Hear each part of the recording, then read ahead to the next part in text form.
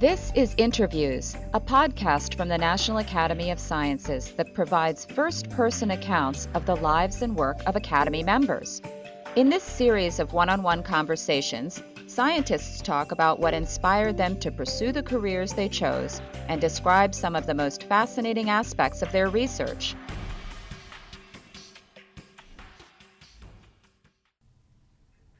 Diane Griffin's science education started early. The daughter of a geologist, Griffin learned about the world from every hike or drive she shared with her father. But in the end, it wasn't rocks that won her heart. It was viruses. Griffin has spent her career studying how viruses make us sick and how our bodies respond to them. Her work has shed light on how viruses impact the nervous system and the immune system, and on the surprising ways they can continue to affect health long after patients recover. Diane Griffin is the Alfred and Jill Summer Professor and Chair in Molecular Microbiology and Immunology at the Johns Hopkins Bloomberg School of Public Health. She was elected to the National Academy of Sciences in 2004. Diane Griffin. I'm chair of the Department of Molecular Microbiology and Immunology at the Johns Hopkins School of Public Health, Bloomberg School of Public Health. And I was elected to the Academy in 2004. Where did you grow up? I grew up, I was born in Iowa, but I was moved by my parents at a very young age, 6 weeks I think, to Oklahoma. My father was a graduate student at the University of Iowa at the time I was born, and he took a job in the oil business. He's a petroleum geologist, and so I grew up we moved first to Tulsa, but then by 5 years of age, Oklahoma City. So I grew up in Oklahoma City, really. I remember our house is quite large, but since I've gone back to it, it really was quite small on an acre of land, on fairly, large land. And the neighborhood was, I would say, very suburban, very non-diverse, waspy. And I went to the same consolidated public school that frequently walked to, but it was more than a mile, but walked to school. And Oklahoma's pretty flat. Oklahoma City is pretty flat, so some trees. But How did you first become interested in science? Well, as I said, my father's a geologist, and so science sort of permeated our house. And his PhD thesis was in basically the geology of the North Teton Range. And so we would spend vacations, for sure, always in the mountains. And then he went back for a period of time and taught at the college where he went to school, which was Augustana College, which was in Rock Island, Illinois, where our parents met, actually. And after the Second World War, when there was a big influx of students, he left his job with the oil company for 3 or 4 years, and so we lived in Rock Island during that period of time. I was in first grade or so, something like that. And then we would spend whole summers. He would do field courses for geology students, and we would spend whole summers in the mountains or the Black Hills of South Dakota or different places. But every time you would go for a walk, every time you would do a drive, any road cut, any rocks, or everything was a science lesson when we were growing up. Now, I don't know if that's really the reason that I became particularly interested in science, because neither of my sisters who had the same exposures are scientists. They're doing other things. But anyway, we were certainly immersed in that sort of thing. And then I just remember liking science in high school. I had a very good science teacher in high school, and it was something that I think I was just good at. It was fairly easy for me, but also was very interesting to me. So I think I knew from the time I was in high school, at least, that science was probably what I was most likely to. I don't know. I didn't have a great plan, I can tell you that, but would be most likely the direction I would go, I guess. So I went to Augustana College, which is the same school my parents had gone to. They really were great believers in They were great believers in that school, but also in sort of it's a small liberal arts school, the liberal arts education. So both my sisters went there. None of us were ever given a choice. So it was none of this, like with my children, trooping around to various colleges and visiting and deciding and that sort of thing. It was a given that was where we were going to go to college. And it was a good choice. Like I think many small liberal arts colleges, the professors are very involved with the students, teaching the classes. It's and a lot of emphasis on education and what their students do. The one downside was that when it came to graduate from college and figure out what I was going to do next, which I certainly had no, great plan of what I was going to do next. And there weren't a lot of people that knew a lot of options or what the options were, could really advise me about the options. And as I said, I was interested in biology, and I was interested in biology from, a very early point, probably. But I really was interested in biology. I became interested in microbiology while I was in college. There was a microbiology course, and so I was interested in that. And, I think that I clearly was interested in the disease aspects, microbes that cause disease, and that aspect of microbiology. But one of the things that really wasn't at all clear to me, or didn't seem like it was a real option to me, was to go to medical school, which I think I probably would have considered if I could see that as a logical path or a reasonable path, I probably would have done that.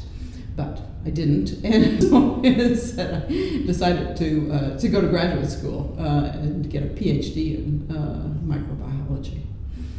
I only applied to 2 schools. I applied to Harvard and to Stanford because they were both places I'd heard of, not necessarily because those were the best microbiology departments. And I went to Stanford, and after I got there, I decided to transition from the PhD program into medical school. So I ended up with an empty PhD because I gerrymandered it together. And I think that it was just that that whole process of the, I don't know what we now call pathogenesis, but how the host and the microbe interact to end up causing disease was very fascinating to me. And I did eventually, or fairly quickly, learn that actually taking care of patients was probably not what I was, first of all, particularly good at, and second, probably not the part that interested me the most. It was much more figuring out the disease and then how that disease process worked, and I liked working in the laboratory, so eventually that's the way I transitioned, but it took a while. How did you come to be interested in viruses? Oh, so viruses, I don't know why I got fascinated with viruses. I think I got fascinated with viruses so there was a microbiology course as a part of both the PhD, but also the medical school classes. And I don't know, the virus diseases were just always most interesting to me. So I really don't know. And then the opportunity to work was when I went to Hopkins to work as somebody who worked on viruses, was interested in and worked on virus infections of the nervous system. And so my project was to work on a particular virus model system that he had recently brought back actually from Australia. He'd done some work in Australia. And so it's a mosquito-borne virus. It's a very simple virus. I mean, we didn't know that much about it at the time, but you can infect mice with this particular virus, and they will develop a disease, an encephalitis, which is an inflammatory disease of the nervous system, from which they may or may not recover. And so understanding both what leads to fatal disease versus what leads to recovery from disease was one of the questions. It was at the very beginning of when people were trying to understand immune responses to viruses. and even, what types of immune responses there were. You need an animal model in order to be able to ask those kinds of questions. You can do a lot in tissue culture, or what we call in vitro, and culturing viruses in cells. And you have to do that in order to be able to have virus to be able to infect your mice with, or to be able to assay the virus and know how much virus is there, how it grows in the brain, or the spinal cord. But in order to really understand those interactions between the host and the virus, which are determining outcome from the infection, which is what I was really interested in, is understanding why, what determined whether you ended up with fatal disease, paralysis, or recovery, complete recovery from infection. And the other advantage of this particular, one of the reasons I continue to study it, is that it has the advantage that it only infects, there are a lot of different kinds of cells in the nervous system. And the ones that tell us what to do and to move and talk, etc., are neurons. And this virus only infects neurons. So it was an opportunity to really be able to look at the interaction between the virus and this particularly specialized cell.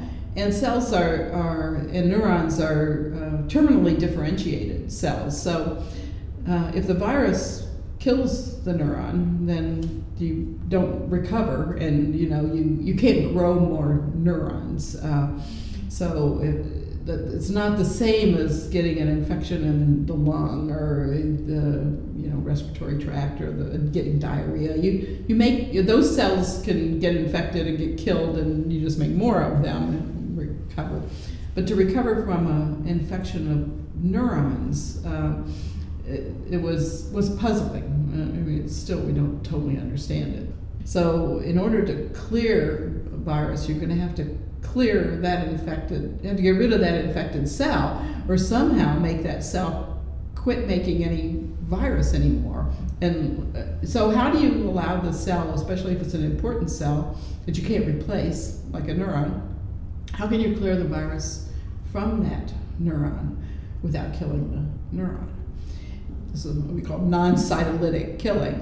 And so basically some of the things that we've done is, first of all, describe the fact and the mechanisms that the immune system can use for shutting down virus replication in a cell like a neuron, and then without then sacrificing the neuron. So antibody can do that, and the ability of antibody to actually suppress replication of a virus inside a cell was not a previously recognized mechanism for controlling virus infection. And then we've also shown that interferon gamma can contribute to that, but the most important is antibody. The other thing that we've found is that after that process is complete, you can't find the virus anymore, that if you use a sensitive technique to look for the RNA, not just whether you have whole virus, it's there, and it's there for it's gradually cleared over a while, but then it's always there. So one of the consequences of this non-cytolytic process for clearing the virus from neurons and allowing the neuron to survive is that you still have viral RNA around. It may vary in very small amounts, but it's still there. So the other consequence of that is that then the immune system actually has to maintain a presence in the nervous system to suppress reactivation of that viral RNA and the ability, any new replication of the virus. So cells that are making antibody to the virus are also there then for the life of the animal in the areas in which this RNA persists. So this concept that an acute virus infection actually is much more complicated. It's not just virus up, virus down, that's the end of it, but actually that the elements of the virus persist for very long periods of time, and that the immune system has to continue to suppress that reactivation of the viruses probably one of the major things that we discovered. But then during that same period of time, while I was in Dick's lab, as I say, he brought Cygnus back from Australia, but he went and he spent 3 or 4 months in Peru, basically as a neurologist on the teaching faculty in Lima. And there was lots of measles going on then. And measles has a number of neurologic complications. And so he was seeing lots of children that were developing encephalitis associated with measles. And that particular complication of measles, which was an acute encephalitis that occurs, right near the time of the rash, the acute disease, was very poorly understood. I mean, nobody really understood what the pathogenesis was of that particular disease. So we then started, I then got interested in working on measles, and so I've continued to work on measles. Now I don't work on the nervous system complications of measles anymore, but primarily on understanding it's an immunosuppressive virus. So it's an important cause of childhood mortality still, and it's death. The deaths that are due to measles-induced deaths are really due to other infectious diseases, not measles per se. So it's an immunosuppressive virus, and it makes children more susceptible to pneumonia, diarrhea, etc. And if you're in an underdeveloped country, or we don't have good access to medical care, then there's a fair number of deaths that are associated with it. So we've been very interested in trying to understand that process, what causes the immunosuppression. And then, so just more, again, the pathogenesis of this particular virus. And in this case, it's clearly a human virus, and in fact, there's no mouse model, no good mouse model. But so we work with monkeys. So that's all of that. And we then worked in Peru, and then subsequently I worked in Zambia with children that have measles, again, trying to understand this particular disease. And again, the interactions of the immune system, to understand immune suppression, and also to understand clearance. How do you recover then from this infection, which doesn't have these complications of infecting neurons, but we've subsequently discovered it takes a long time to actually clear this virus infection, and we still don't totally understand that. But well, first of all, one of the things that we defined was this encephalitis actually is an autoimmune disease rather than the virus directly going into the brain and causing the disease. So it's a demyelinating disease. This was a complication that would occur a week or so, usually after the rash of measles. So measles is a rash disease. But children could die, and children could be permanently damaged. And it was known that was more associated with this demyelinating kind of process, which is a kind of process you see with multiple sclerosis, which is a different cell in the nervous system that's damaged. It's the cell that wraps the myelin around the axons of the neurons. But so what we did as a part of those studies is do the pathology and look for the virus in the brain, et cetera, and showed that the virus for the most part wasn't in the brain, and so that everything was consistent with an autoimmune disease. We then tried to compare the immune response in those children to children that just had uncomplicated measles, that recovered from their measles and didn't have this. This complication is pretty rare, actually. It's about 1 in 1,000 children. Usually older children actually get the complication, not the younger ones. And found that, well, first we found that the virus was very immunosuppressive using a number of in vitro kinds of techniques. I mean, people had known that it made you more susceptible to other infections had been a clinical observation for a long time. But then we tried to quantify that and try to define why and what was that immune suppression, what was wrong with the immune system, after measles that made you more susceptible.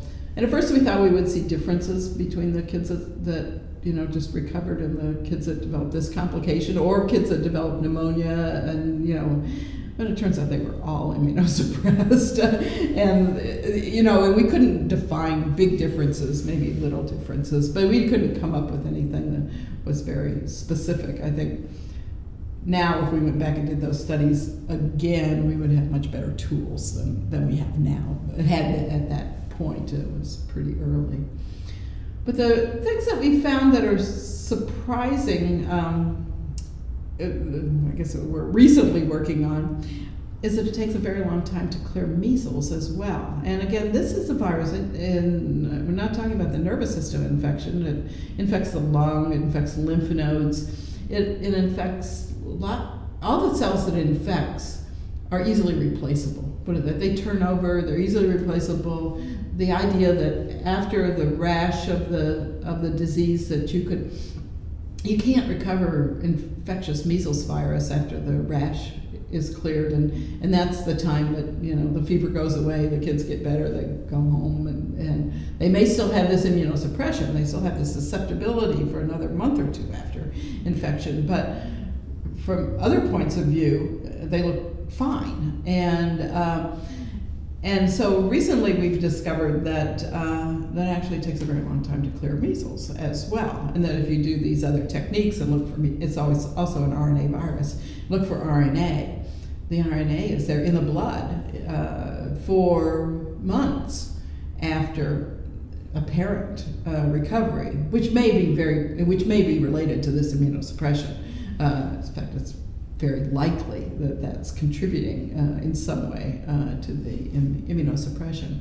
But the fact that it takes so long to clear the virus was actually an acute virus infection. So we know lots of persistent virus infections, but I don't think people have really understood what goes on when it comes to clearing an acute virus infection, and the fact that prolonged persistence of the virus is probably characteristic of most acute virus infections. I'm extrapolating now because we've only studied really two, but they're so different. The infections themselves are so different. So now we're trying to understand or define the mechanisms for clearance of measles virus from blood cells, but if you look at lymphoid tissue, it's there for much longer than it is in the blood.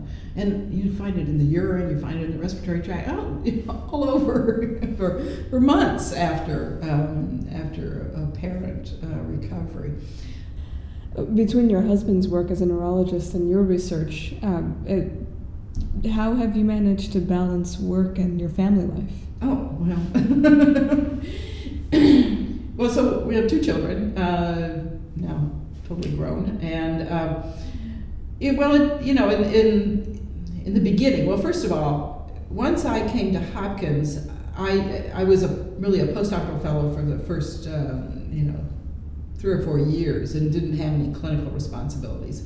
I think one of the things that we tried to do was to make sure that one of us wasn't on call. I mean, if you have kids, you have to have somebody that could be at home, and at least at an emergency or something like that.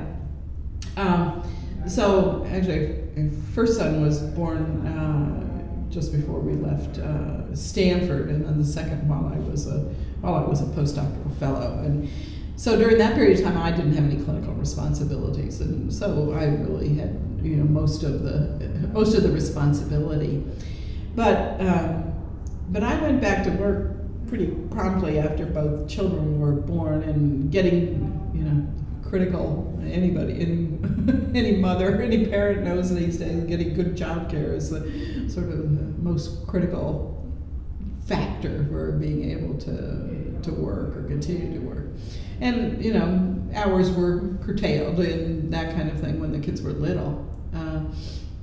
But I think that it was just a matter of you to set your priorities and you do what's most important at that particular time, and that shifts as the kids get older. You get a little more freedom to be able to spend more time in the career kinds of things. But certainly when they were small, it was pretty much a 9-to-5 kind of job for me, without a lot of work on weekends and that sort of thing. Because again, Jack was doing, he had clinical responsibilities as a neurology resident, and during that period when the kids were littlest, and so he had to be able to be at the hospital or whatever, to have those fulfill those responsibilities. So, but when I was my 9-to-5, I worked hard, and I didn't spend a lot of time coffee breaks and lunch breaks, etc. I felt like I was pretty organized, so that I got as much done as possible during that